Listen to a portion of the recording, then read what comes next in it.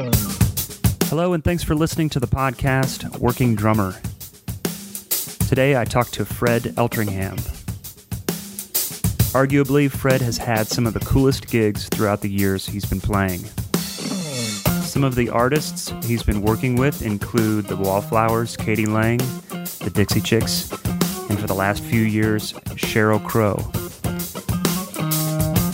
Fred is also a powerhouse in the studio, working with people like Tears for Fears and T-Bone Burnett. To find out more about this podcast and others, go to workingdrummer.net, find us on Facebook, Twitter, and you can also subscribe on iTunes. Here is Fred Eltringham. What's going on with you this year? What's happening? This year's been a ton of recording so far. Okay. We were going to tour with Sheryl at the end of the year. She was all gung-ho and staying on the road and booking a ton of shows for this year, but it turned into more of a writing year for her, I guess. So we only have a handful of gigs, and we're just I just been working around town. Okay. Yeah, I was looking at kind of your list of the people you've been playing with, and it's kind of, how long have you been in Nashville? I've been in Nashville now. It's 8 years. March. Okay. And where were you before that? Before that, I was in L.A. Mm-hmm. I lived in L.A. 5 years on and off. Okay. So we did 2 years, and then we moved to New York for 2 years, and then moved back to L.A. for 3 years. Oh, wow. And it was all for work, it was all for people I was playing with. Okay. All right. But actually, the first time I moved to LA it was just to go out there and try to get work. And okay. Well, man, if you don't mind, can we go back, like, just where you're from and kind of what got you interested in music and playing and all that good stuff? Yeah, I'm from Westchester, Pennsylvania, outside of Philadelphia. Little suburb, and I'm the youngest of 5, and we all played instruments, except for one of my brothers didn't play an instrument. That's why you're an uncle and almost a great uncle. Yeah, yeah. And we all started taking lessons around the same time. Actually, I remember the day my mom said, "Do you guys want to take? Do you want to play instruments? Or you want to take lessons, learn instruments?" And we all said yes. And my sister played piano. She took piano. My oldest brother took bass. And my brother Matt, at the time, said he wanted to play drums. Yeah. And I said, all right, well, I'll play guitar. Yeah. And he's like, oh, no, I want to play guitar. Oh, one of those brothers. Yeah. Gotcha. Right. I was like, fine. Okay, I'll play drums then. And he still plays guitar, but... so that's how that worked out. And then we all started taking lessons. So how old were you when you got started? I was 7. Oh, okay. Nice. And we all started taking lessons at this place called Beams Music in Fraser, Pennsylvania, which is still there, I think. And my teacher was this guy, Bob Quigley. It was awesome. He was he was actually an exterminator, but he was like a jazz drummer. Yeah. And played in like wedding bands and stuff, That wasn't his nickname, the Exterminator. The Exterminator, No. Thank God. He actually was an exterminator. A real exterminator. Get this guy, the Exterminator. And, I took lessons from him until I was like 15. Wow. Something like that. Okay. 16. Yeah. Did you know that this is what you wanted to do as you were taking lessons from him? I mean, throughout life, or as you were growing up, just kind of like, did you? I mean, it's what I wanted to do. Yes. Yeah. Because we all started playing, like in a band. We had a band called Rox, ROX. Me and my brothers, and sometimes my sister. Yeah. And so, I mean, it was just something that I always did. I didn't play a lot of sports or anything like that. Mm-hmm. It was just all about music. Yeah. And so it was the first thing where I was like, wow, I can actually do this. And I love it. It was just fun. It wasn't a lot of work. It wasn't painful for me to practice or anything. It was like, it was cool. Were your parents ever like, okay, give it a rest? No, my parents were super supportive. My mom is a musician, and she sang in the choir and stuff like that, and she can play a little piano. And I should say for the record, my mom was as well. This doesn't come from personal experience. She was super supportive, and my sisters just had no say. You were saying that because they're listening. Well, you don't want to get in trouble. No, it's just the common theme. It's like, no one likes to hear drummers practice, not even other drummers. It's just that constant. I used to actually, we didn't have a basement or anything. So my drums were in my room most of the time. But I always had like a tiny room. And I remember at one point, so that's why you're doing studio work. It's just this natural evolution. That feeling. It just feels I right. wanted to be in a small room. Padded room. And we did record in all those rooms. Oh, yeah. Just with a boombox, though. Okay. We just put up the boombox. Yeah.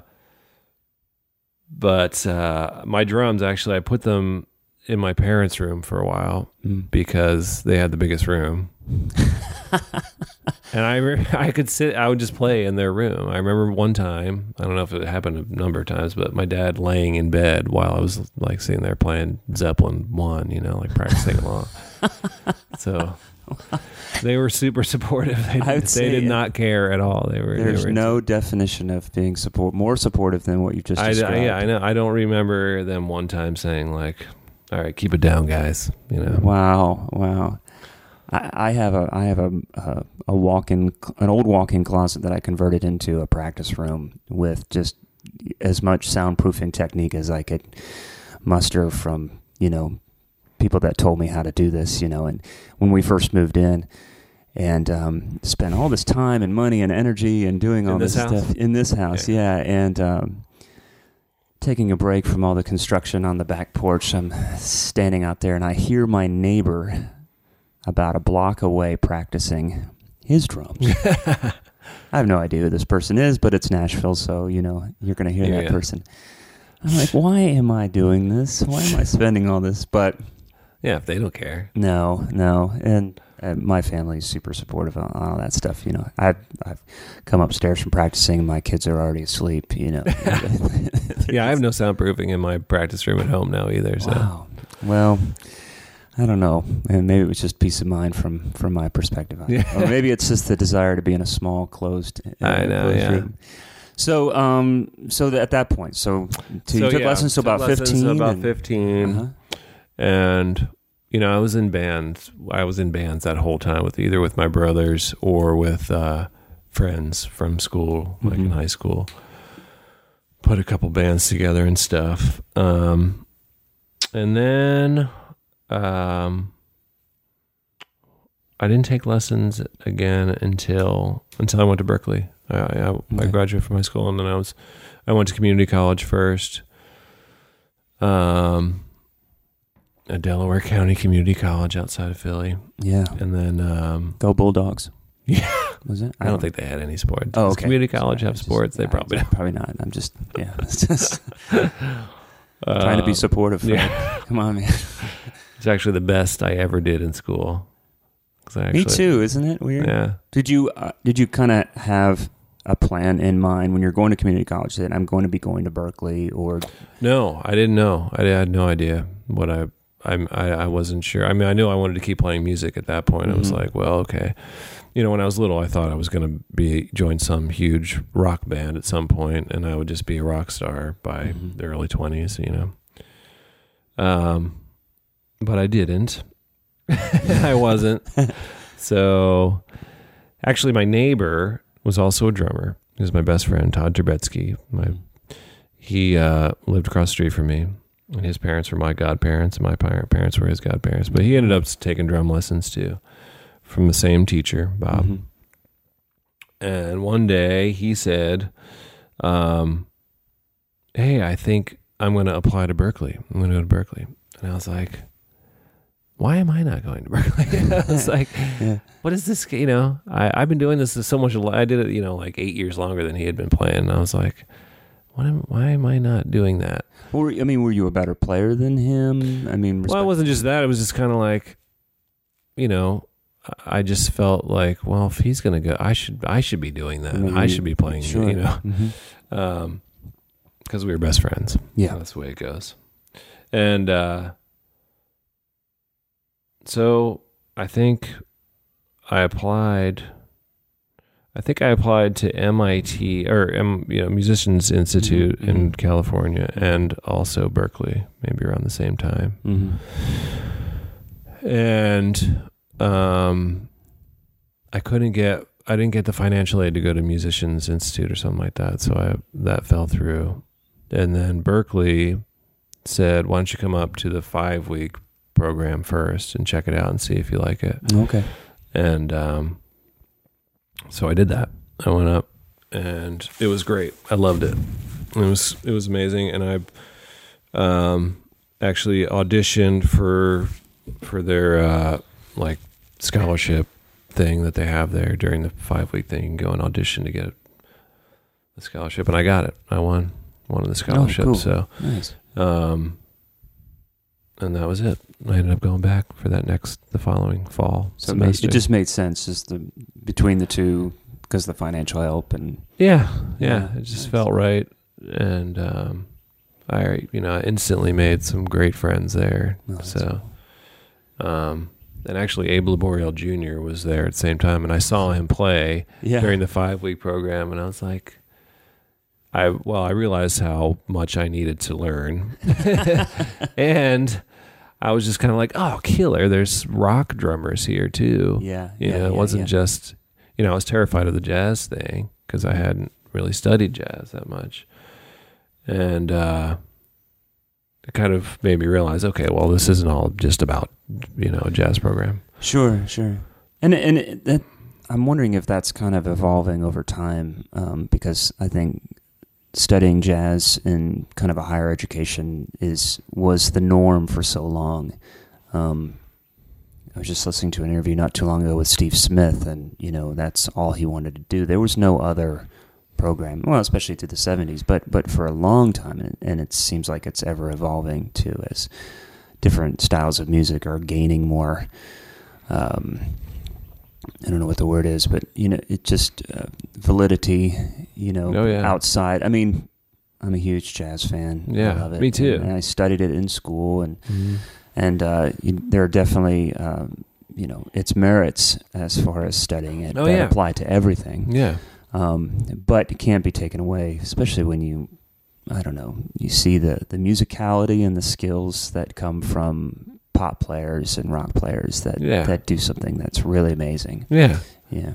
Oh yeah, totally. I think it's I wouldn't play the same way had I not learned about jazz and started studying it, Yeah. So yeah.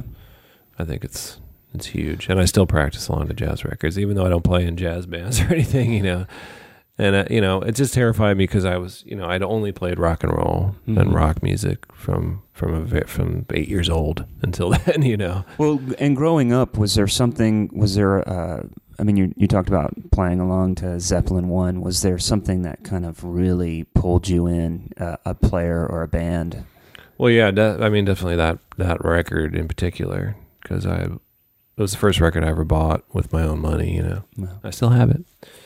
But I think the first thing that really blew me away, drumming wise, I think was Hendrix with the Experience and Mitch Mitchell and that stuff. Yeah, yeah. It was so different, It was just incredible. So. I just got a new turntable, and we've got those. If you want, we can put those on. That's fine. I had a tape of Smash Hits. It had all the different singles and stuff on it, and I used to just listen to it over and over again. And then my teacher made me learn "Hey Joe." Yeah, and that was like one of the first songs I ever learned. Wow. And I could not play it exactly the way Mitch Mitchell did. I probably can't still, but... Well, going back to jazz, think about that.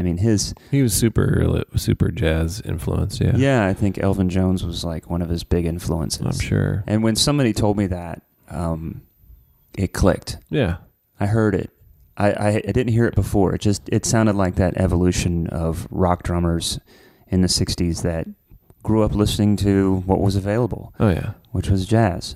But then when you hear the connection between Elvin Jones and to Mitch Mitchell, you're like, I hear those fills. I hear that. Well, it's funny. You hear that connection, but then at the same time, I listen to Elvin Jones and I hear Mitch Mitchell. Yeah. You know what I'm saying? Yeah.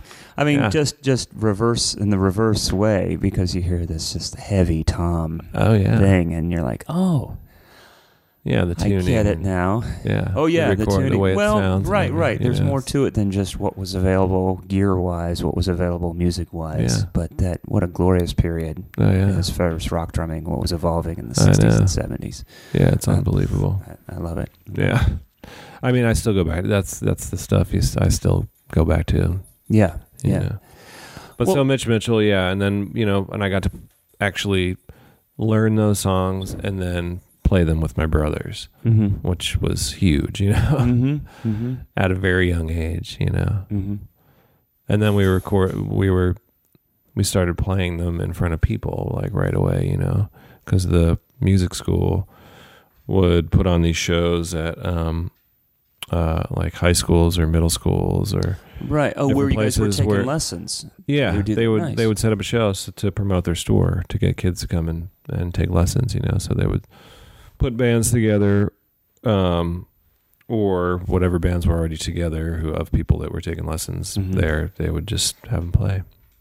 And that seems like a more and more common thing. Maybe it's just the promotion of it, but that seems like a very progressive kind of thing for a school to do, to get kids that experience. And it obviously worked, because that getting that feedback. I mean, what was it like playing? I was terrified, but I remember being so scared the first time I ever did it. Was at a high school, and it was like my sister. We had to play Piano Man by Billy Joel. My sister wanted because she knew that was one singing. You had to song. play. She knew. Well, they were like, "Well, your sister knows Piano Man, so let's go play that." And I was like, "Okay," and I was so scared. I remember just walking out there. I only played the hi-hat. I just played a waltz on the hi-hat. That's all I did the whole time. I was just like scared.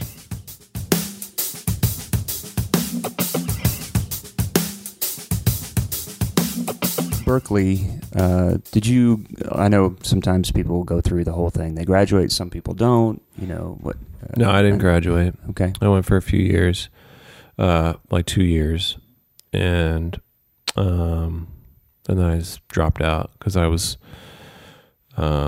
supporting myself, and I was working jobs, and it just became it was just like too much for me at that point for to have to, because it was moving into taking marimba and all that stuff, and I knew that I didn't have the practice time to put in. Like, I didn't have the time to go and sit and practice and really dive in the way I would need to get, because of work, because of working, and I had to support myself, so I just knew it was going to be too much, and felt overwhelming. And I was already playing. I had joined this band. We were called Atlas Shrugged. It was like a rock band, and so we were already playing gigs around town and stuff, and I just kind of, just didn't want to spend any more money in school at that point. I didn't rule it out, like going back, but which I still don't rule back. I still have my dad every once in a while. Are you ever going to finish college? Like, well, I'm 44 now. Maybe. I mean, you can always go back, but I didn't graduate. Okay. Well, so because of supporting yourself, and then where did you go from there? What kind of? Well, then I started playing with this band. I was playing with this band, Jack Drag, and then I got into this band called the Gigolo Ants, and they had a label, or they were signed to a label, RCA. And they were already touring, and they had a record out already that was doing okay and everything. And it was like a power pop band. And they were touring. They had been touring for years.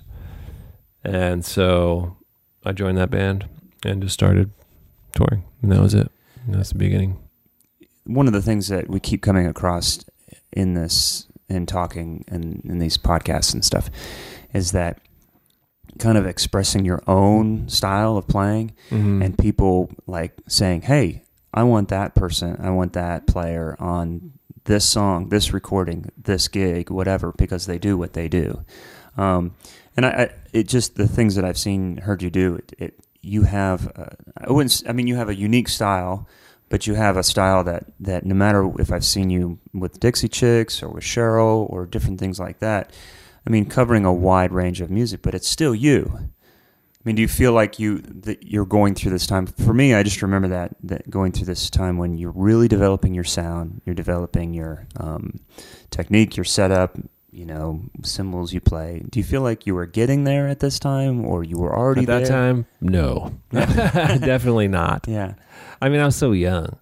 I mean, maybe I thought I knew what I was doing at that time, but I definitely, looking back now, I didn't know. I'm trying to kind of tie the arc into kind of your development as a player and kind of why you are where you are right now. Yeah. What you're doing. Yeah, well, I guess... happy accidents or... No, I think it's everything, it's everything you do. It's starting from hearing that first Beatles record or hearing, Hendrix for the first time or whatever, and just listening to that and taking it in as a musician and then sitting with it and playing along to it, for an hour or a million hours. You know what I mean? Yeah, sure. That's just the way it becomes ingrained in you, and maybe you will steal drum fills from certain people or whatever, and then develop that, I guess, and eventually some of those fills will stick and become sort of your repertoire for everything or whatever, right, or not. And I just think it's everything you listen to or play along to is going to have some sort of influence on you. Yeah, you know what I mean? Yeah. But and I don't know how. I guess everyone's an individual, so your thing is going to come across if I don't know how to explain it. I remember reading that in Modern Drummer. I started getting Modern Drummer instantly as a 7-year-old because they had it at the store. And seeing people say that forever and ever, develop your own sound. So it's always been in my mind to interesting to have my own sound. That's that's something that's stuck with me. And so I still play along to records all the time. That's how I practice. I play along to music. That's what I was going to ask you. I mean, growing up, you mentioned this, and everybody kind of has their own path, and some of it's more book related, or there's that debate of how much do you spend in drum books and different things like that, and there's the kind of that methodology of learning to play, and the play along thing is really nice, but I think it's the listening aspect of music and of learning to play drums that I think that a lot of us forget to just listen. Oh yeah, spend time listening. And so, do you feel like that's just kind of even more and more to me now? It's become more important listening to stuff. Why is it more important to you? I don't know. You mean for yourself? Or yeah, do you think maybe for myself mentally, and for my playing. Yeah, but as far as advice to players coming up, do you think that's a lost thing, or do you think that's probably not? There's. Yeah. I feel like everybody is good now. You know what I mean? Well, there's that. There's so many. Everybody's good. You know what I mean? And there's dudes who it is great, or their style is that everyone's got their own thing. It's like there's so many incredible players on every instrument, and you just kind of go like, wow. So you have to have your own thing, or else, right? You know what I mean? Is it that there are all those? There are a lot of good players, or that we just know about all the good players? Well, that's probably, now that or maybe social media is so massive that everyone has their own thing that you can hear everybody too. You can see a picture of them and listen to them play instantly where they could on your phone. I know, where maybe even 10 years ago you wouldn't have known about this person unless you heard him down the street. And I wonder if there's that kind of mix. I remember somebody was saying, man, it's like all this stuff, this fixing in the vocals. It's like it's not going to teach kids to sing. And I thought, but if that's what they're hearing, if they're hearing this pitch perfect thing, maybe they're going to think, well, that's the norm. I have to match that. Yeah, and maybe players are hearing this online or saying, oh, that's the standard. Yeah, I don't know. Well, it's the same thing as like a drummer going like, I have to be right with the click, or else I'm screwed, or I got to be this or that. And it's like, well, yeah, sometimes. I mean, but you can't go to any situation thinking like, I have to be right on the click for this session, or I have to be right. It's like it's not. You can't have any preconceived notions about what situation you're going into, because it's always going to change. Sure. Somebody might go, well, I want it really loose. I want it kind of behind the click a little bit on this. Or and if you've been practicing like staying right on it, you're gonna have a hard time. Yeah.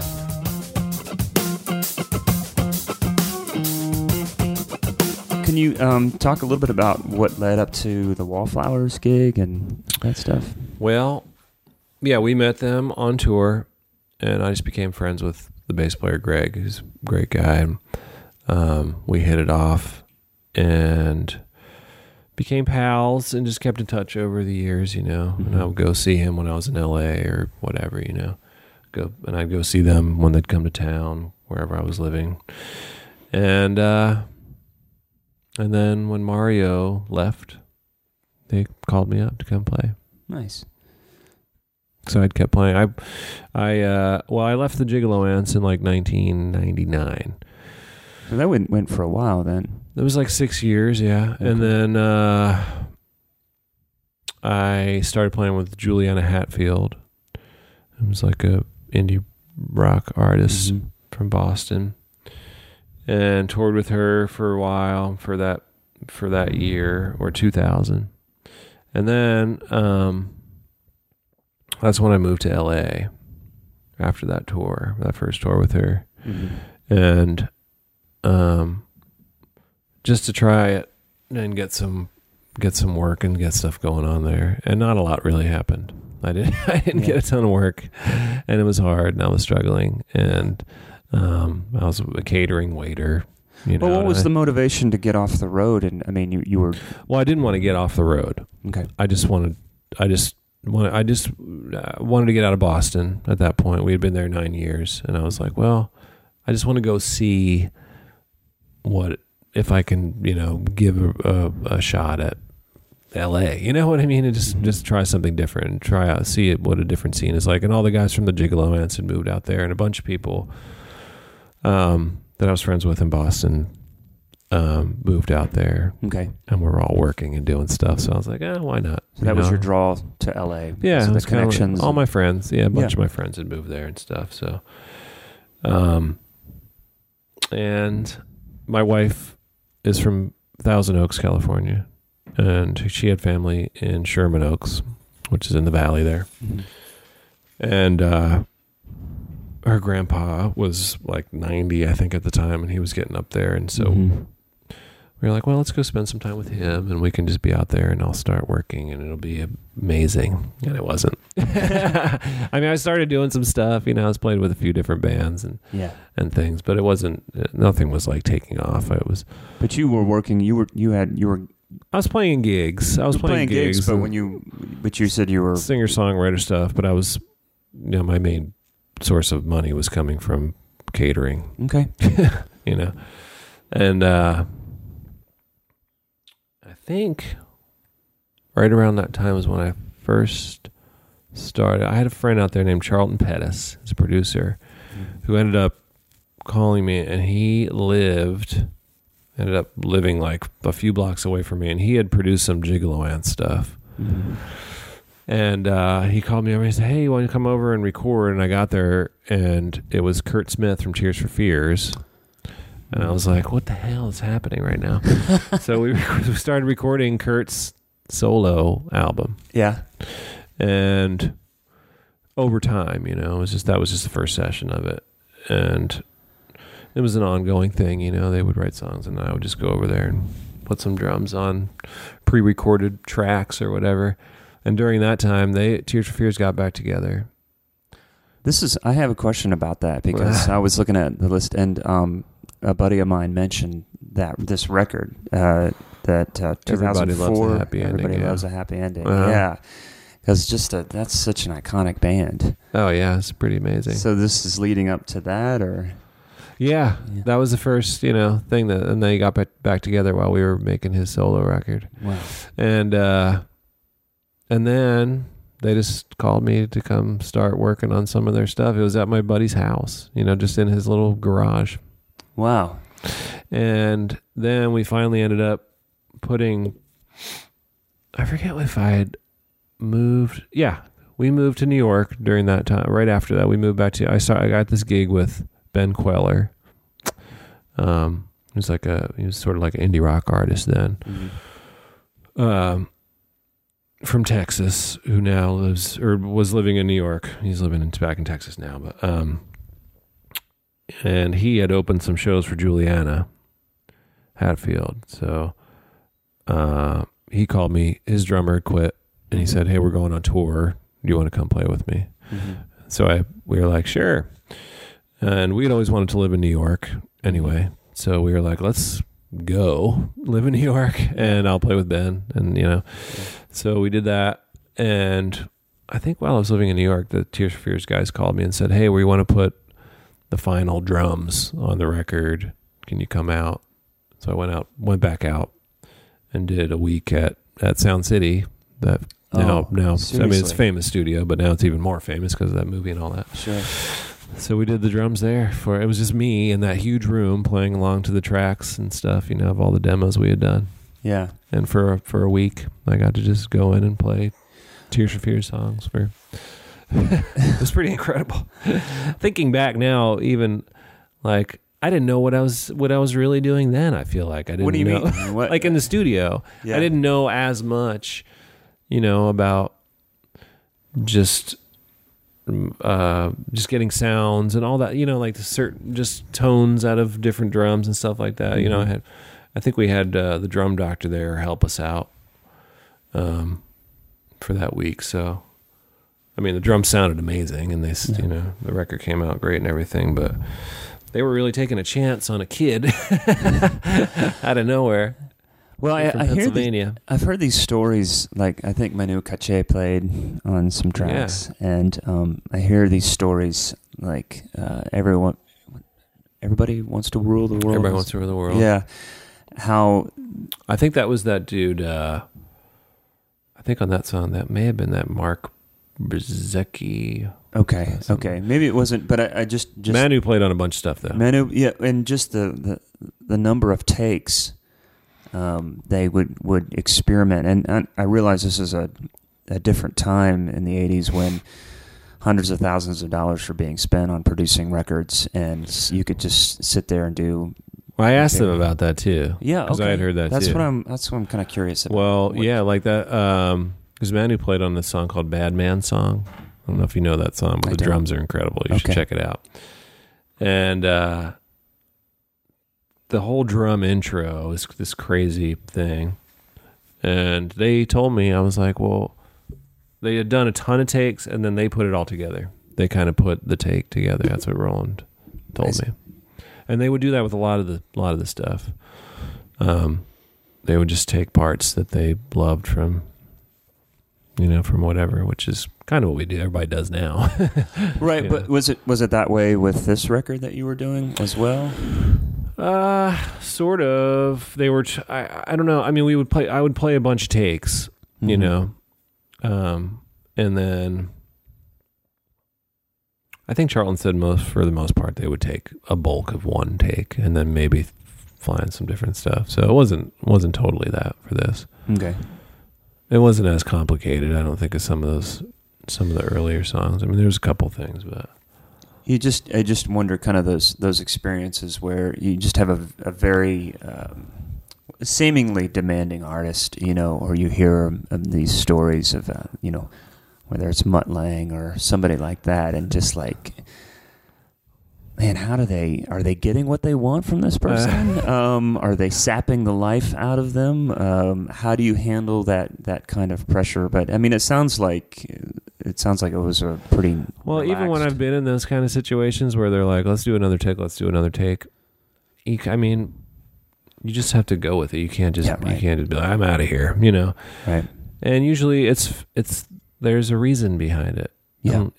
Yeah. And yeah, you just gotta keep doing it. Just do it. Sure. You're there. Because you don't know. Right. Maybe it will get better. It may not. Yeah. But maybe the next take is going to be even better. That you may play something a little bit different. Just a little fill or something that's going to. You never know. Right. And I think, even like Johnny Be Good, I think was like 68 takes or something like that. But so, that's how they used to do it back in the day. Holy moly. They would just keep playing the song. Wow. I hear these, sometimes I hear these, there's an Elvis Costello song where the song ends and then you hear it starting again.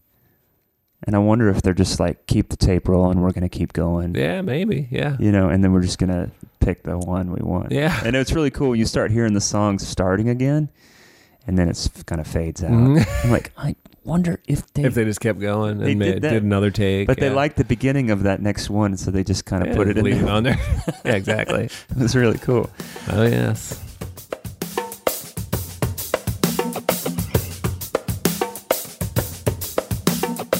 When we were living in New York, that's when I got offered the Wallflowers gig. Mm-hmm.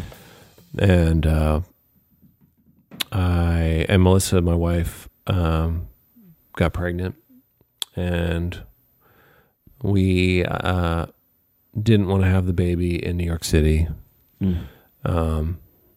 So just because it was it's hard when you're struggling to enough and to have a baby. We lived way uptown and Inwood and stuff, and it just would have been a huge hassle for us to have a baby there. And having the Wallflowers gig come up was just a good reason to. Nice. We went back to LA, back to Sherman Oaks, and that was that. We just I started touring with them. Mm-hmm. How long was that? Did that gig last? It was like 8 years actually. Oh wow! But I made one record with them. Mm-hmm. Excuse me, with Brendan O'Brien down in Atlanta, and the record's called Rebel Sweetheart. It's a secret. No one knows about that record. No, Fred. Interscope wanted to keep it a secret. Not anymore. Even they released it, but they didn't tell anybody.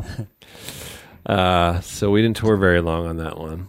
And Jacob was kind of like, all right, maybe we should take a little break. And that's when I got the Dixie Chicks gig. Yeah. When we were living out there. And that was awesome. I started touring with them in 2006. How did that come about? That came about through... Because you said you met Audley on Dixie Chicks. Yeah, but I didn't know him beforehand. Okay. I heard about the gig through Michael Bland, the drummer. Yeah. He was playing with Paul Westerberg when I first met him. We opened for them with the Gigolo Ants. Mm-hmm. And we got to be pals. Email friends and stuff, Mm-hmm. And after Jacob said, like, hey, I want to take a little break from the band, I was like, oh, good. I just had a baby, and I guess I work at Costco now. So I emailed a few friends, and I was just like, hey, if you guys hear of anything, just let me know. And Michael emailed right away and was like, hey, I just, the Dixie Chicks wanted me to tour with them, but I can't do it. Mm-hmm. Here's the tour manager's email. Why don't you hit him up and see what's going on? Nice. So I did. And I emailed him, and it's sent in my stuff to the band leader, David Grissom. Mm-hmm. And I also was friends with Gary Loris from the Jayhawks. Oh, okay. And he had written a few songs for for the new record with them. And so I asked him if he would put in a good word for me or whatever with them, and he did. And that was it. They just called me, and I came and met them at the Village Studios in Westwood over there. And I just talked to Marty and Natalie for about an hour, and 2 days later they said, "Okay, you got the gig." Wow. Did you play? Cool. I mean, well, before you said you talked to the manager and you sent stuff in. So Yeah, but it was just like I forget what they had me send. Maybe like a little bio or something. I don't even know. Maybe was it music or was it? I think maybe some music, or I just sent like a list of things I had played on or something, which wasn't a whole lot. And it turns out they had never even, I don't even think they had even heard that stuff or listened to it or seen it. So, but what was his? Gary Loris, since he had talked to them, that was what I think caught their ear. Was like, oh, cool, let's, yeah. And I had playing the Wallflowers and stuff, and they were they didn't want to, they were sort of trying to move out of the country world a little bit, you know, and be a little more rockin' or whatever, because they just made that record with Rick Rubin. Right. And Chad Smith had played drums and stuff, so. And I think, actually, the gig came down to me and Kenny Aronoff. I know it did, actually. I know it did. Wow. Kenny and I talked about it. Wow. So it's pretty funny. Wow. Because he was one of my heroes. I'd seen him at, Zildjian Day in New York and stuff. And when I was like a kid. Yeah. So it was pretty, that was very, very crazy. That's awesome, man. Yeah. That's awesome.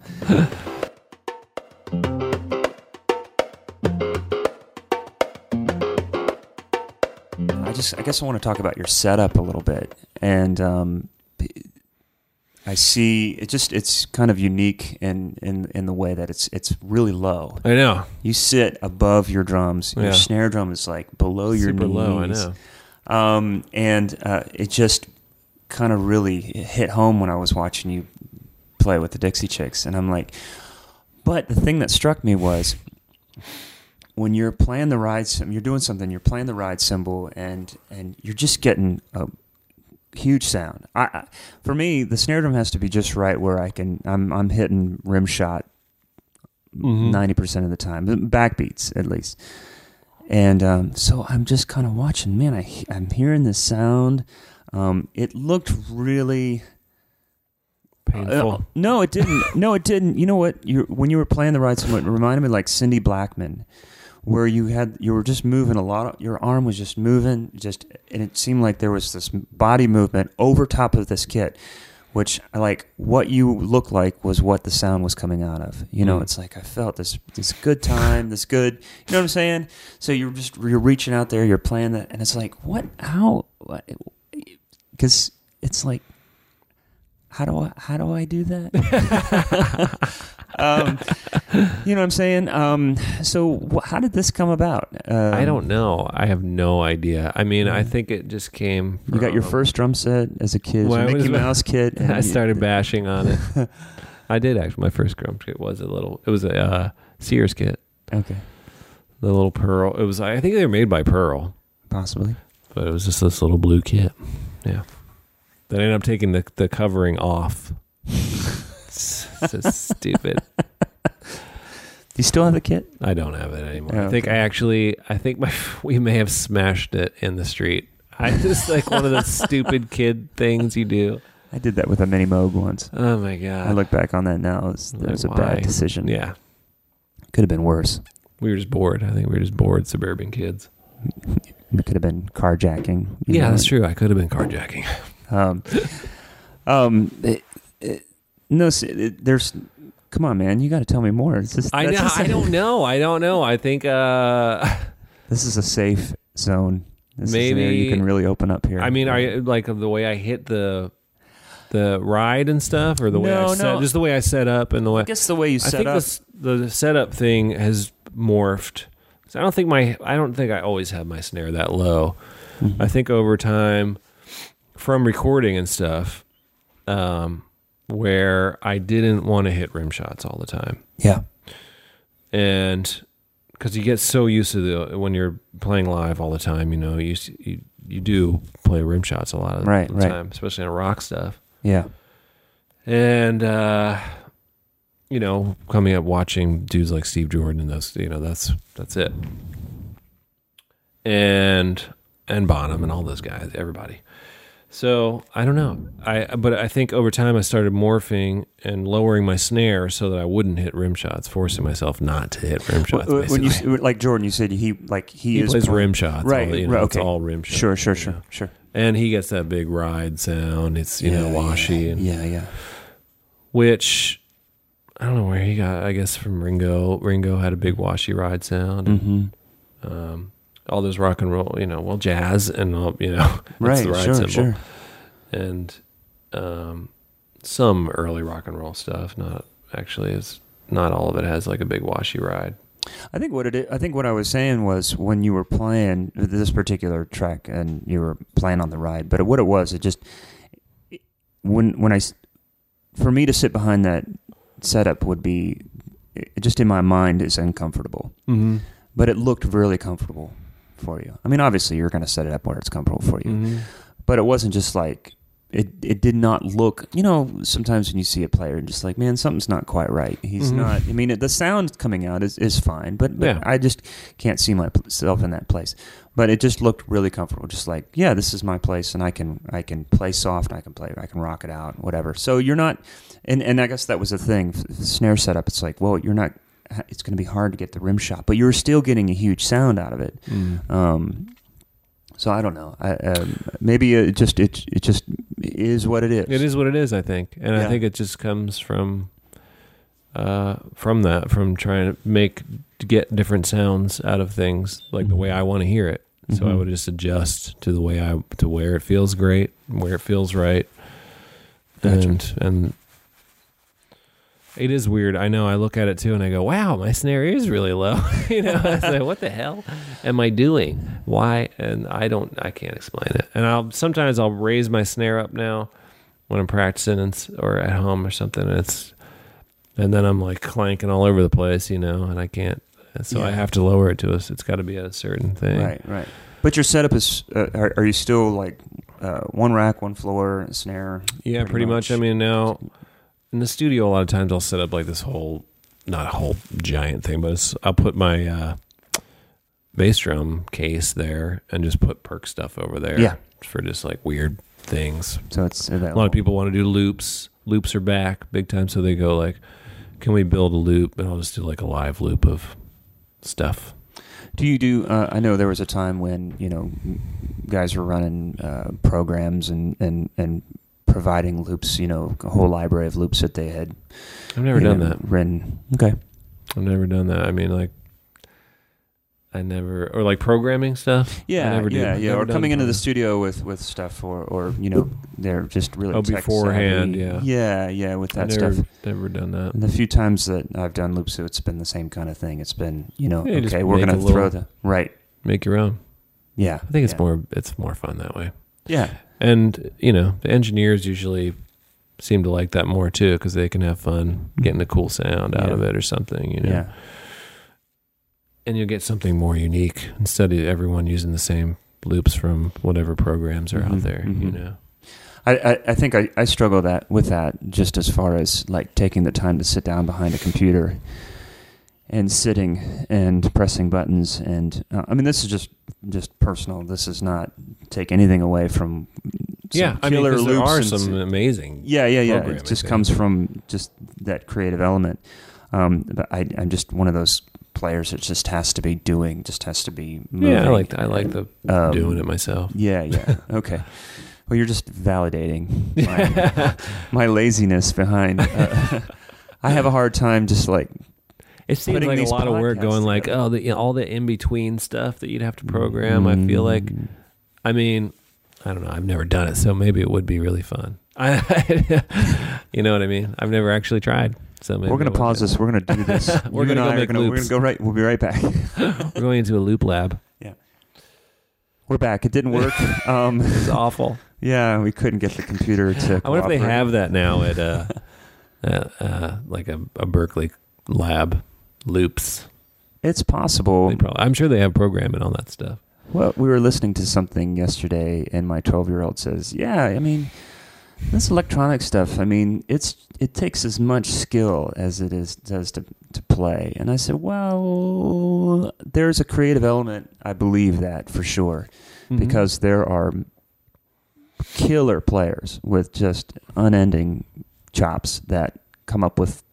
I don't hear a lot of creativity."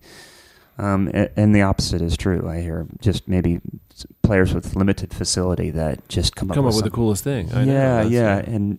And sometimes it's that guitar player that knows how to play a little bit of drums, and you're just like, oh man, wow, how did you do that? That is really cool. I know. I love that. Yeah. Or like a songwriter who can't really play drums, but they're like, I have this thing in my head. And you say, well, sit down and do it for me, or try and no rim shots, please. Yeah. How did that? Well, let me lower my snare more.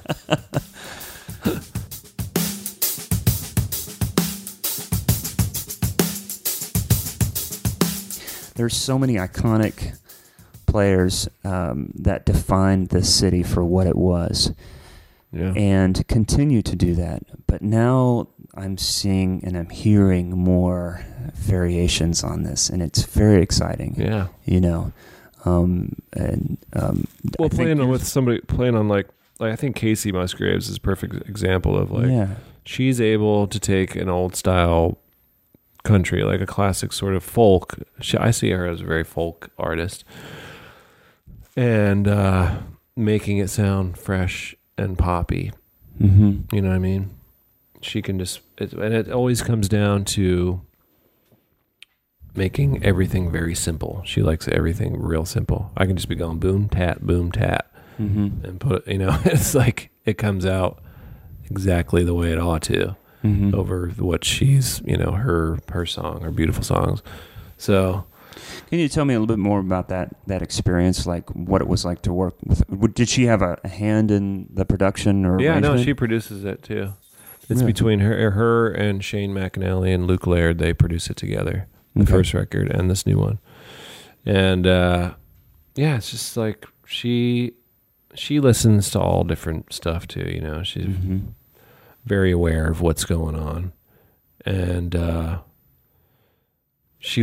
heart's in the classic country stuff. She loves Willie and Roger Miller and all that stuff, but she also likes Katy Perry or whatever. She likes that poppy element. So I don't know, she just knows how to break it down to the most simple thing and have it come across, and it's still everyone's personality is still coming through. She assembles musicians that she knows have a personality, a sound, and she doesn't try to like suck it out by making everything perfect, exactly. Locking stuff down. I see. And that's another example of it's just that those natural sounds. Everything's just very acoustic-y, but you hear, I don't know. It's done very, very smart and very well. Great engineers. Yeah. Maybe it's just not lining everything, or maybe that's how things are changing in a refreshing way. Is they're not lining everything. Even if a lot of the songs we used to click or whatever, but for some reason it doesn't come off sounding that way. Yeah. Her new single, we actually didn't even use a click. I was going to ask you that. Biscuits. I mean, are you using a click on everything? No. Did you use a click when you played with Dixie Chicks live? Yeah. Yeah. Okay. Yeah, they love having that click. Okay. Some people love it. They had it in their ears the whole time. Like I'll use a click with Cheryl just to start songs and stuff, and I'll probably turn it off a lot of times, or sometimes I'll just leave it on or whatever. Yeah.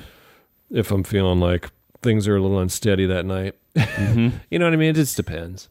Right, right. But are you the only one that has it? With Cheryl's thing, Cheryl? Yeah. Okay. Did you play, have you played records, well, I know the answer to that, but with Casey, did you play on the whole record? Were there different drummers? Okay. I know there's recordings sometimes where you come in, you'll do a song, a couple songs or half the record or whatever, and another drummer will come in and do that, depending on what someone's listening for and things like that. Luckily, she hired me for the whole thing. Nice. Yeah. Very good. Well, man, can we talk about the Cheryl thing and how that came about? Sure. Cheryl came about with, let me think. How did it all come about? I mean, it's just all of it, all my friends, you know what I mean? Yeah. And same story, oddly, different names. I met Peter on that Chick store. I met Peter Stroud, who's been with Cheryl for like 16 or 18 years, something like that. Long time. He came out to some Chicks shows. He has an amp company called 65. And he and Audley have been buddies for a long time because they're both amazing guitar players. And we put together a little band called Big Hat. It's me and Audley and Peter and Robert, who plays bass with Cheryl, also Robert Kearns. And this guy, Keith Gaddis, who's a songwriter here from Nashville. Yeah, his name came up the other day. Did you record a record with him? Yeah, I made a record with him and do a lot of stuff with him. Yeah, he's great. He's great.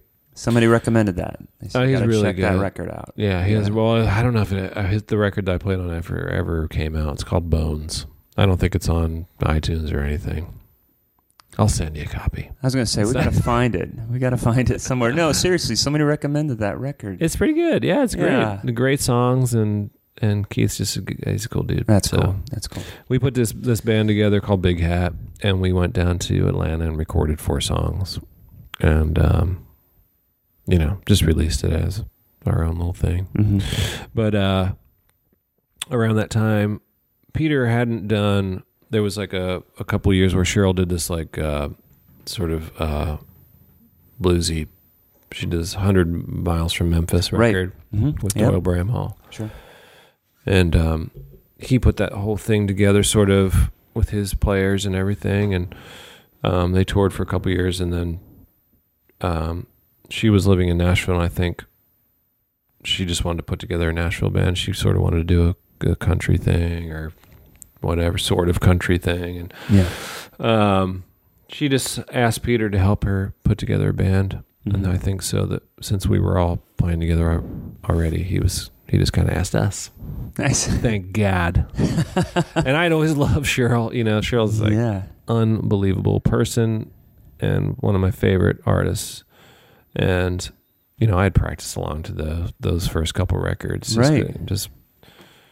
The drummers that she's had play with her, every one of them is incredible. Every one of them is just great. Yeah. So it's like a dream gig for me. That's awesome. I feel like my style fits with her music very well, and where we're all coming from. Everyone in that band now, it's like a perfect little storm of rock musicians, rock and roll musicians. Awesome. Everybody gets it's a family. Everybody gets along. It really is. That's awesome. We've all become very close over the years. There's Jen, who's Audley's wife. Yeah. Peter, who I've known now since 2006 or whatever, and Audley, and Josh Grange plays pedal steel. He and I played with Katie Lang together. Yeah. And he's done some Dixie Chicks stuff also. And then Robert Kearns, who he and Audley had a band together for years called Cry of Love. And so it's all, everyone's just, we've all played together for years, and cool. It's awesome. It's been a great situation.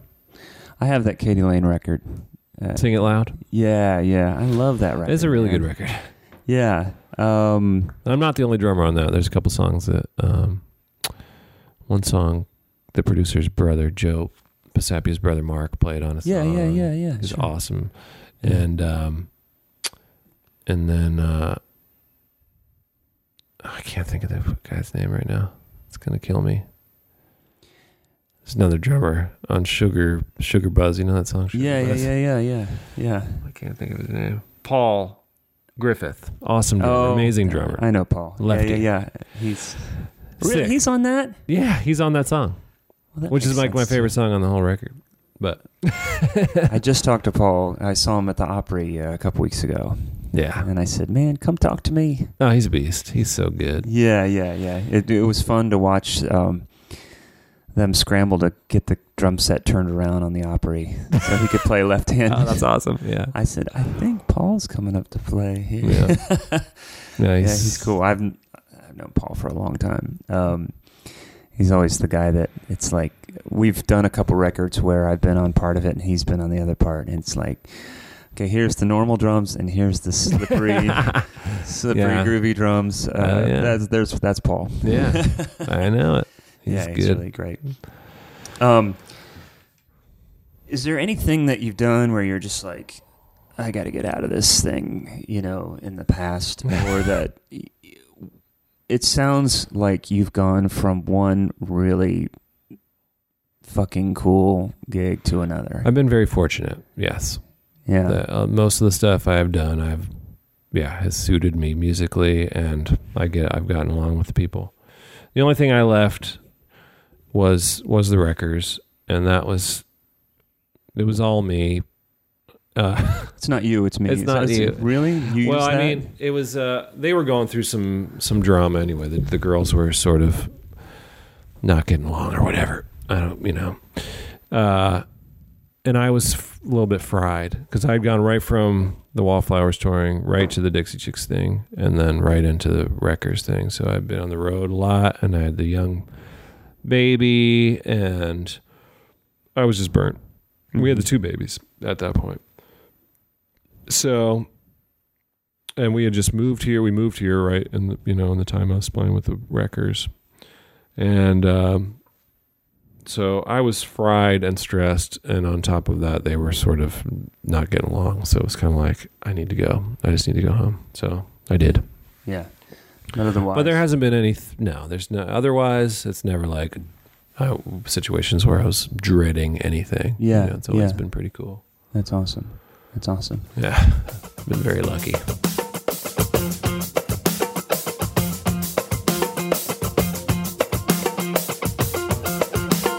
There was a tweet from Jerry Rowe Mm-hmm. about some stuff that you guys recorded with Stoney LaRue. Yep.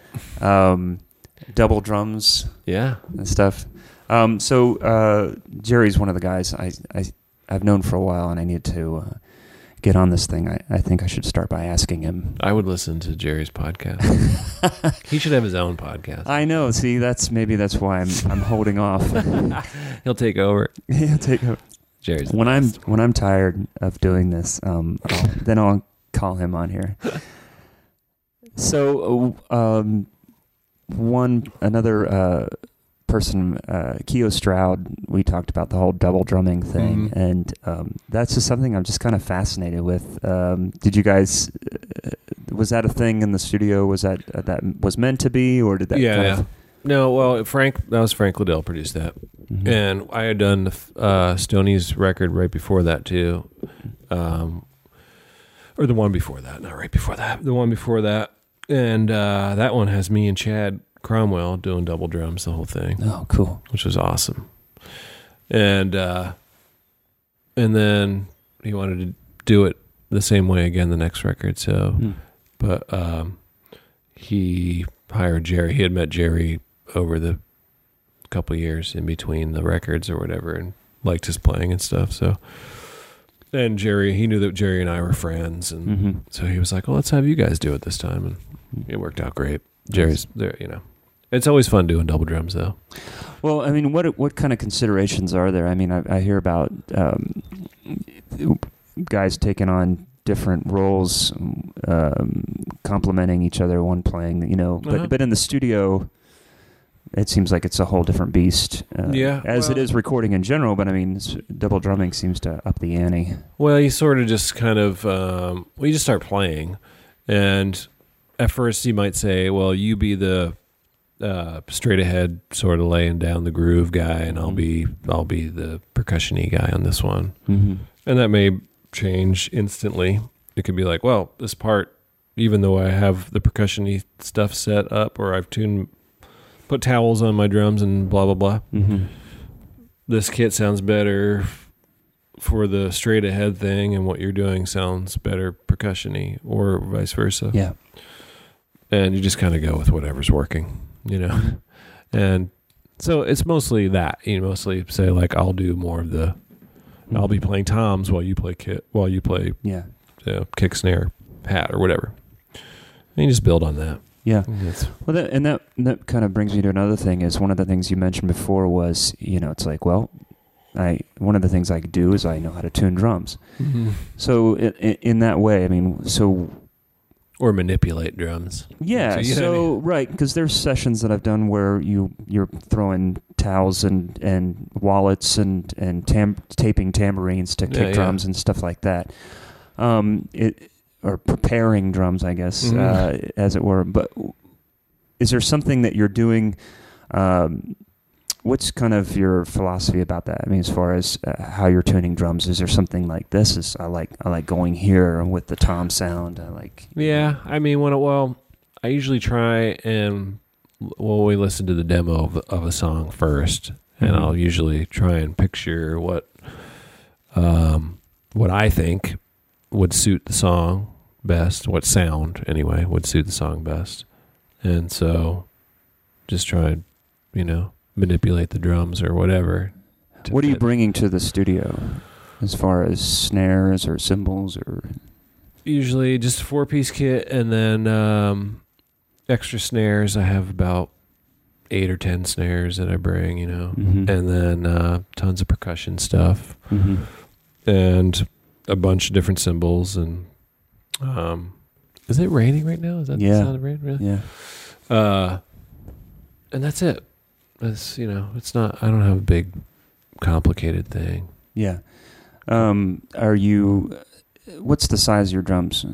22, 13, 16 usually. Okay. For the regular kit, and There was I think one of the videos that I found of you online was you were talking about. I think it was for Vic Firth.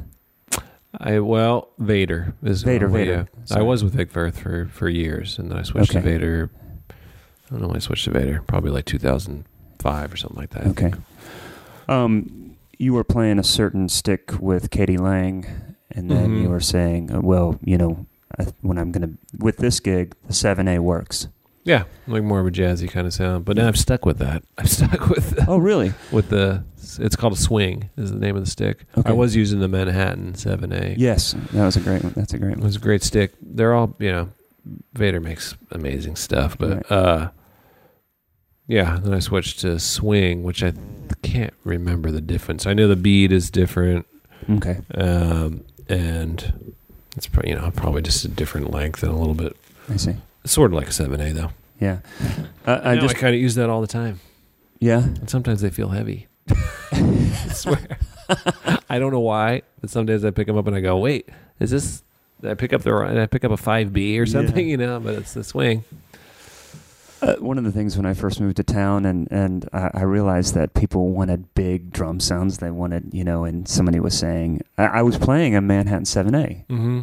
And they said they picked up a 2B, and they said, here, listen to this tom. Boom. And I was like, oh, wow, that sounds great. Mm-hmm. And if I'm playing tastefully and simple, I don't need to play fast. I just need that big, fat sound. Yeah. But then you hear about players with huge sound or great sound with small sticks or switching sticks. I mean, so the Cheryl gig is a louder gig than Katie's. Yeah. Yeah. But I'm using the swing. Using that.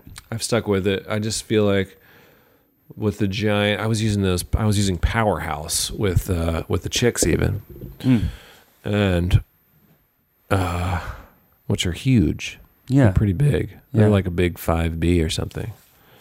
And I think I just kind of, I don't know. It's a lot of work. They're just heavy. You know what I mean? Yeah, yeah. I don't know why after I switched down to a lighter stick, just the tone of it and everything on the drums and the cymbals, yeah, just feels better to me. Yeah.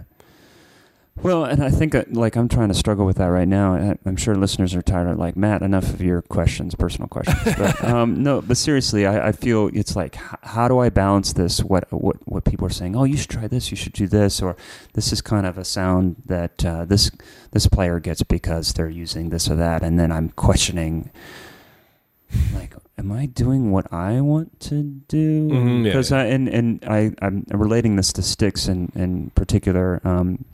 I'm using this particular Regal tip stick, which is great, and I love that. But it's just heavy for me. It's starting to get heavy. It's like, man, am I going to miss something by switching to a smaller stick? But no, I don't think so. No, I don't think especially so. when I picked up Steve Jordan's stick, and I'm like, wow, he's light sticks. Yeah. That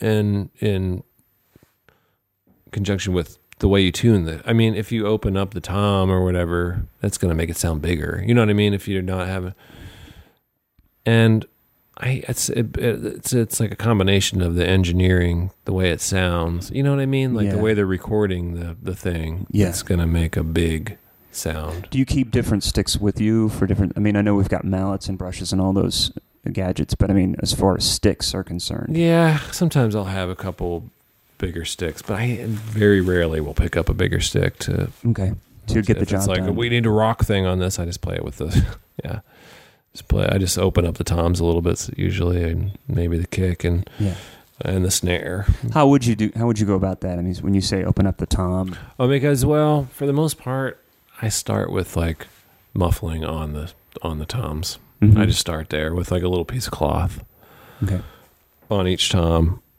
and so. In the studio. Yeah. In the studio. Okay. Yeah. Yeah. And live too. I have these little. Oh, okay. I just have like a little piece of it's from a baby blanket that I've cut up. What kind of heads are you using? I use Aquarian. Okay. Aquarian, texture coated on the toms. It's like what an ambassador is. Sure. Actually, Aquarian is awesome. They send you a thing that says, if you're looking for the Remo Ambassador sound or something, similar to, this is our version of that, which is great because then you can check out those things that they're relating it to that you've liked, because most people probably start out on Remo stuff. I mean, I did anyway. But Sure. But the Aquarian stuff is incredible. Their heads are awesome, and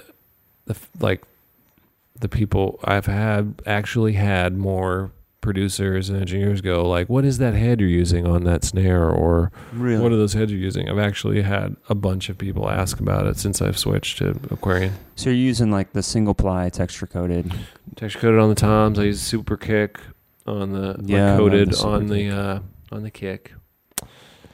And then for the snare, I've been using either Performance 2 or Resonant Response 2 or something like that.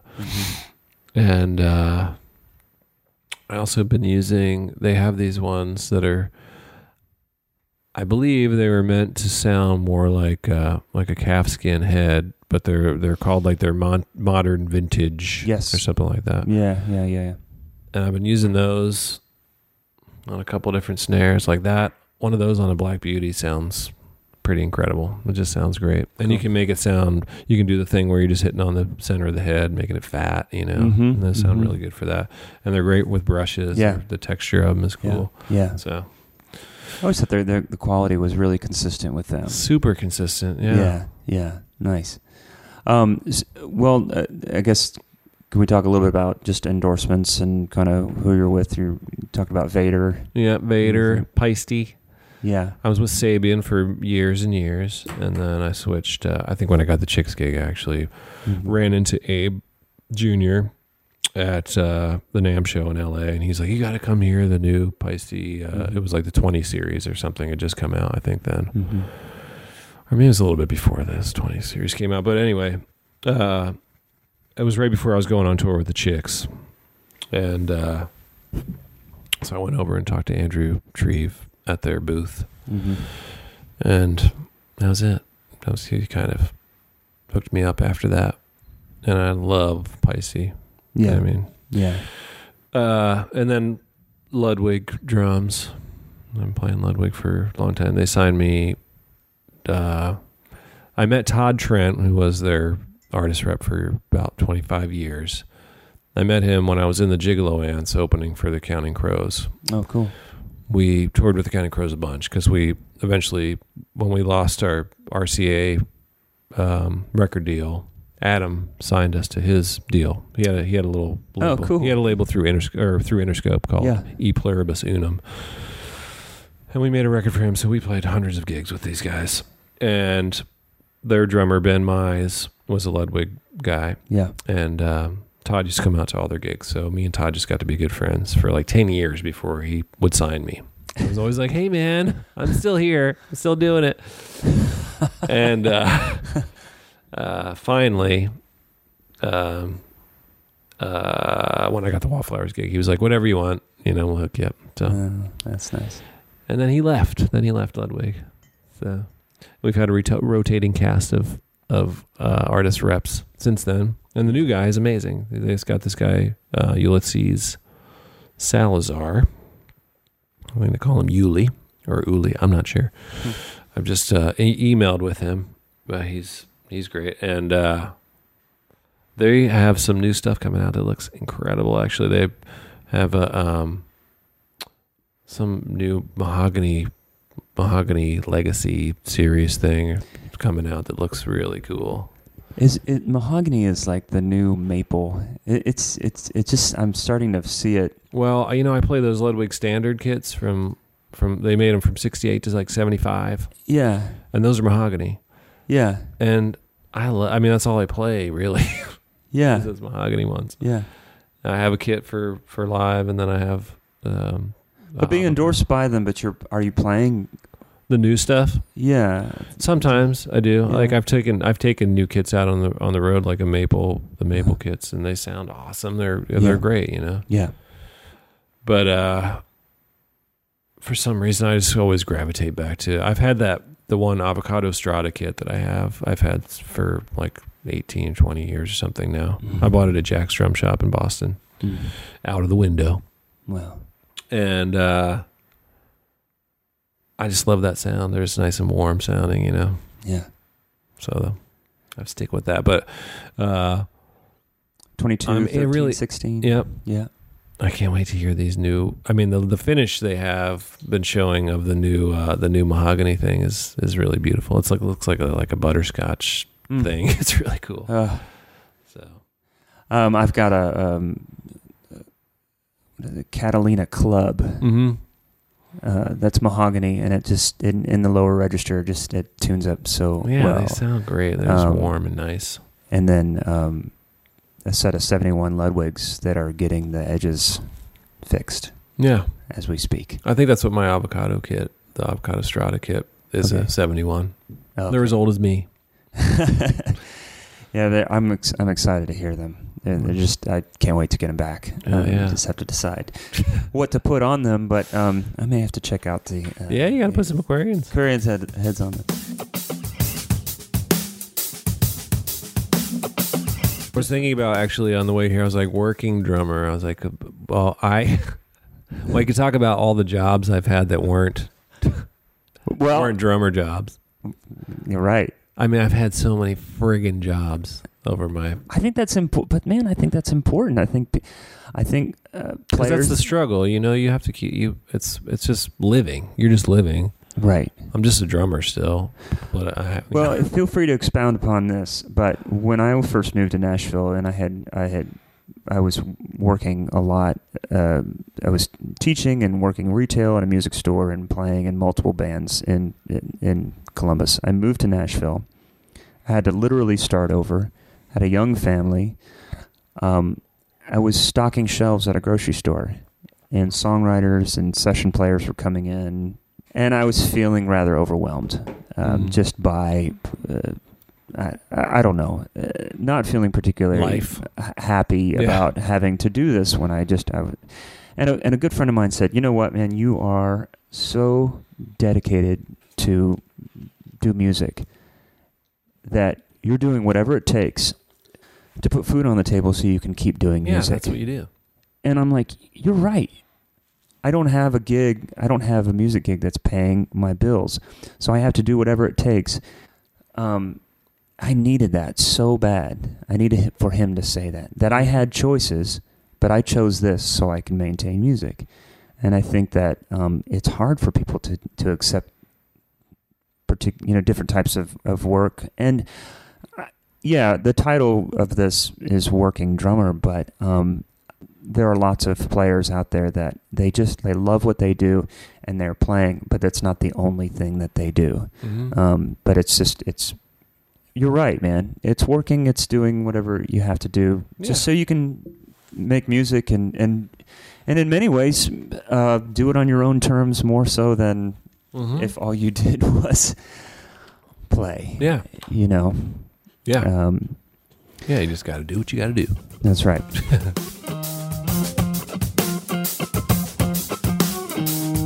I love practicing.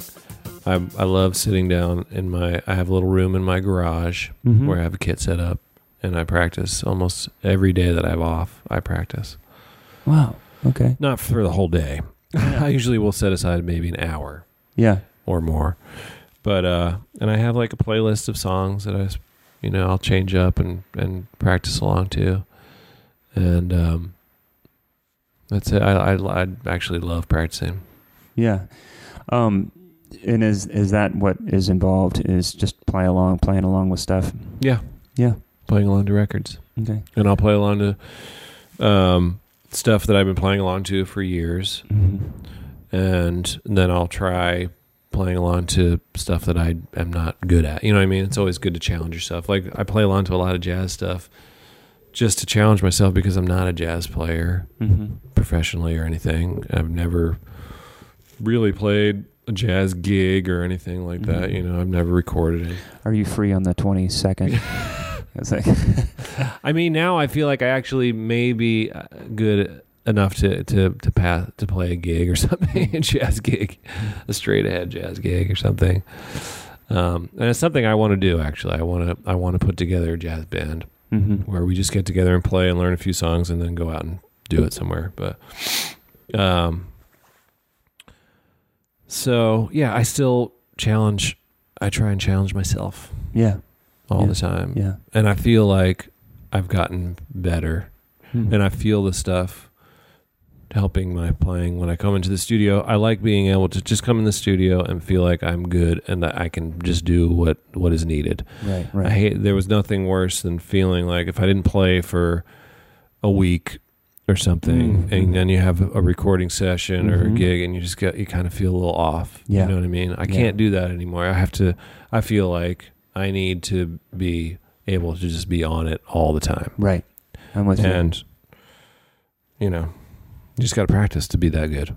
Or to be, to be able to do that, to have that feeling. Right. You have to practice all the time or else it's going to go away. So. Yeah.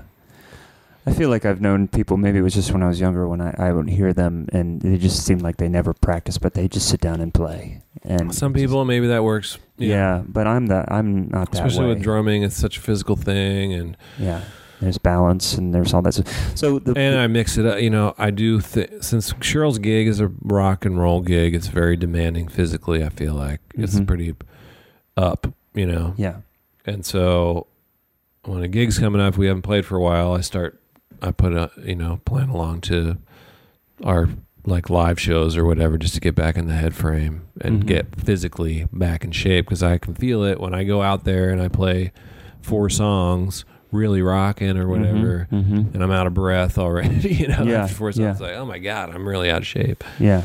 I just hate those feelings. So, Is there anything that you do to keep yourself in shape or to kind of like create this standard of living so that you can support your drumming? Playing alone keeps you pretty in good shape, I feel like. And I do go to the Y and stuff, here and there. And my wife is a yoga instructor, actually. Okay. So I try to do yoga, and I feel like that's just great for peace of mind.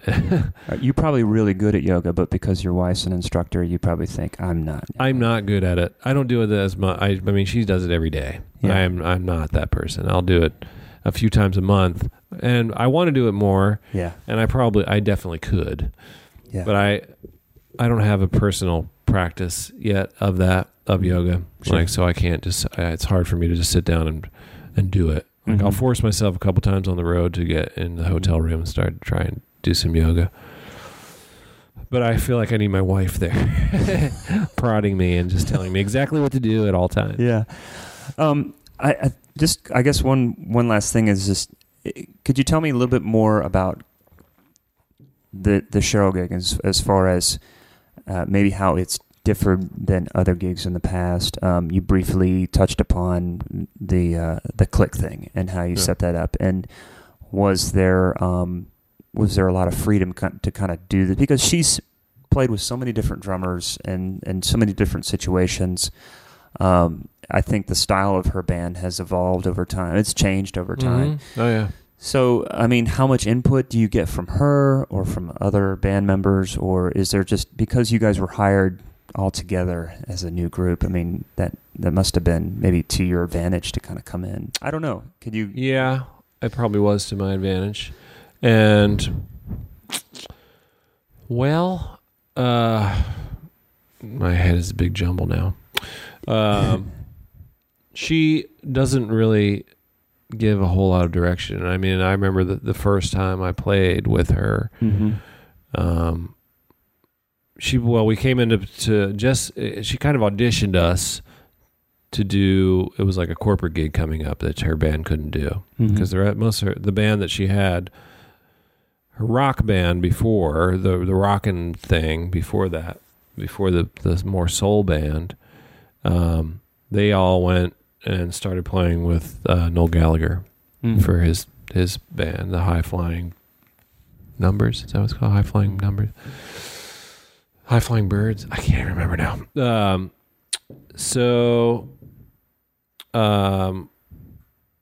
I feel like she wanted that. She wanted more of the rock thing back. And we all kind of play in that way anyway. So it wasn't like she had to do a lot of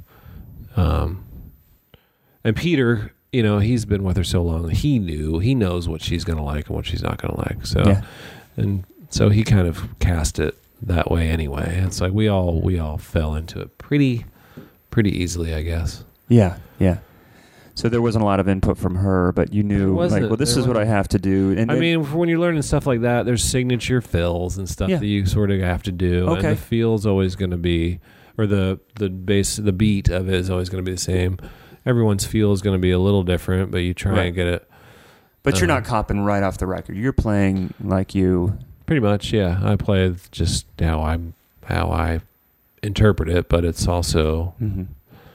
The part is there, the parts of the songs are there, and everything's right. So I'm not. And are you what I do is not going to make a difference, and as far as like changing the song or anything. So, are you settling in on parts that you're creating for certain songs, or do you leave room for interpretation? I mean, how flexible is the song list or the arrangements?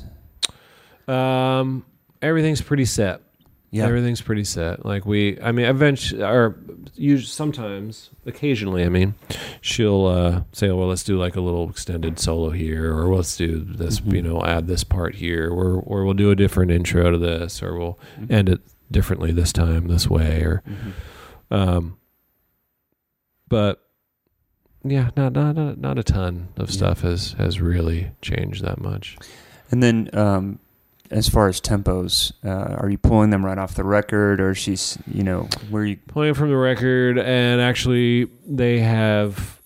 There was like a master list that I think I don't remember. I don't know who. It was just the drum tech had it. Yeah. Of all the songs with tempos. Okay, so if anything had changed. Yeah, so we would just kind of go. We would start with whatever the tempo was they have because. He would adjust from all the different live things, Sure. if they did things differently. Nice. But, and then there's a couple songs we do play with a loop, a couple loops. And so that's pretty much set. And I control all that stuff so I can turn them on and off if need be. But it's all very simple, Yeah. Well, and I think that's the other thing is that it's all much bigger than we realize when we're looking at it, from the outside, and then you realize either, this is the reality of it. It's a lot simpler. It's a lot simpler. Like I was, you stress out over it for a few weeks, then you go like, wait a minute, I'm just playing music. Everything's cool. I know how to do this. I can play a song. I can get right. Song. Maybe that's where it's coming down to. Yeah. So for the rest of this year, she's doing some writing. She's doing some writing. We've done some recording already for nice. Demoing up songs. Okay. At her, she's got a home studio. Right. Doing that. Right. And then, so I've just been recording a lot. We have Casey's record is coming out in June. Ashley Monroe's new record. I played on all that. It's an incredible record. That's gonna be great. Her new single's out.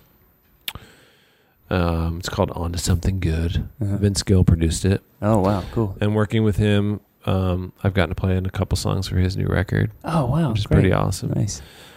And Justin Niebank also. I should mention Justin just in case he ever listens to this because he's incredible. What's his name again? Justin Niebank. He's just a great engineer, and I guess he's sort of co-producing that also. Ashley's record, I mean. And then Striking Matches is a record, this band that just came out, which is a record I did with T-Bone Burnett, who I had never worked with before, which was pretty incredible. And this girl Allison Moore, her new record just came out. I remember when Michael Webb was working with her years ago. Yeah. She's awesome. Yeah. And anything special about T-Bone as far as working with him in the studio? He's just very good at like the power of suggestion and creating a nice the right vibe and like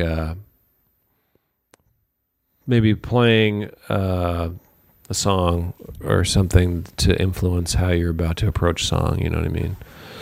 Like he'll just play like a Bo Diddley song or something, if the song is, it was like their thing is Striking Matches, they're like a guitar duo. They're like these virtuoso young guitar guys, a guy and a girl. They're incredible musicians, great singers. And they write these sort of pop, sort of country. There's some jamming involved. Like, it's very... We didn't use a click on the whole record. It's very loose. And they're so good, you don't need to. And their feel was very good. So I just kind of followed them, Yeah. And so he would... Like if there was like this weird sort of ballad, this sort of... Some of their stuff could lean, I guess, what you call mainstreamy or whatever, something that could be on radio, I guess. And then he would want it just a little left of center, just think about this kind of groove and listen to this tune, and just soak it in a little bit into your head and just think about how maybe that approach would work on this song, And so he would play like just another song. Yeah, just some else. Other kind of old artist or something that he he just wanted to hear some sort of element of that thing going on to get it inside. Yeah, everyone, let's think this way. Yeah, let's just feel it sort of around here. And even if we did do a couple loops on that record, but if it was a loop I would create without a click. So I would just think sort of about the vocal and how how it's going to feel or how it's supposed to feel, and then they would just take like 3 or 4 bars of that thing, and we would just play to that. Oh, nice! But a live loop without a click, so it had a little motion to it, so you'd kind of have to feel that out, right? But they were looping that, the bars, whatever they chose. Yeah. Oh, that would be fun. Yeah, it's pretty interesting. That'd be a good way to feel it. Yeah. And that way it's still breathing a little bit, Yeah. It's not locked down at all. Right. And I can play in time for 4 bars sometimes. Enough to make a loop out of without a click. That's going to be your quote. Yeah, that's the pull quote. Great. I can play in tune or in time for 4 bars. I can count to 4 too. I can count before. He doesn't like count-ins either. He doesn't like clicking. Yeah. Like to count off a tune, like 1, 2. Yeah. He wants you playing the groove and sort of falling in more than. Because I know sometimes people will set up the grooves and say, well, we're just going to groove on this. We're going to feel it, and then we're going to kind of stop. Yeah, yeah. But then we're going to count it in. There's still that count in or whatever. Which I guess there's guys who do it, like James Gadson. You know that drummer? I don't. He was Bill Withers' drummer. James Gadson, okay. Sick, amazing. So he still does that stuff. He'll just play the groove for a while, and then there's like people will just record his count ins because that's how he does it. He'll just play the groove and then count it in. Take a little breath before Yeah. It makes it. He's the metronome, right? And it makes sense. And then there's the whole being able to count in where it matches the feel and the tempo of the. Yeah, it's hard to do of the song. And I wish I could remember the drummer's name. Played with Joan Osborne for a number of years. Incredible player. Talked about one thing that we never practice is practicing counting in a band. When we're by ourselves. Joan Osborne, was it Quintana or that's his last name? No, he had a record called One Hand Clapping. Oh, I know who you're talking about. Had a great book, lots of philosophy. Yeah, it's super educational. Yeah. I'll figure it out and we can fly it in. That's it. I'll use someone else's voice to be like a bad overdub. But that was the thing. I mean, this is kind of unrelated to what you're talking about. But it was. I never thought of that, and I would actually practice counting so that my count, the tempo, and the feel matched exactly the beginning of the song. So we started right at the top, strong, and it was good. And I was like, oh my gosh, I never thought about that. Yeah. And it was so true because I would count in a song and like, wait, that's not the tempo. That's somewhere else. Yeah. Especially when you're using it without a click. You're trying to, Oh yeah. Man, thanks so much. Absolutely. I appreciate taking the time to do this. I appreciate you having me. Thanks, man. Hopefully somebody will learn something. I don't know who will, but... Well, I don't care about anybody else. You learned something. Okay, good. I learned something.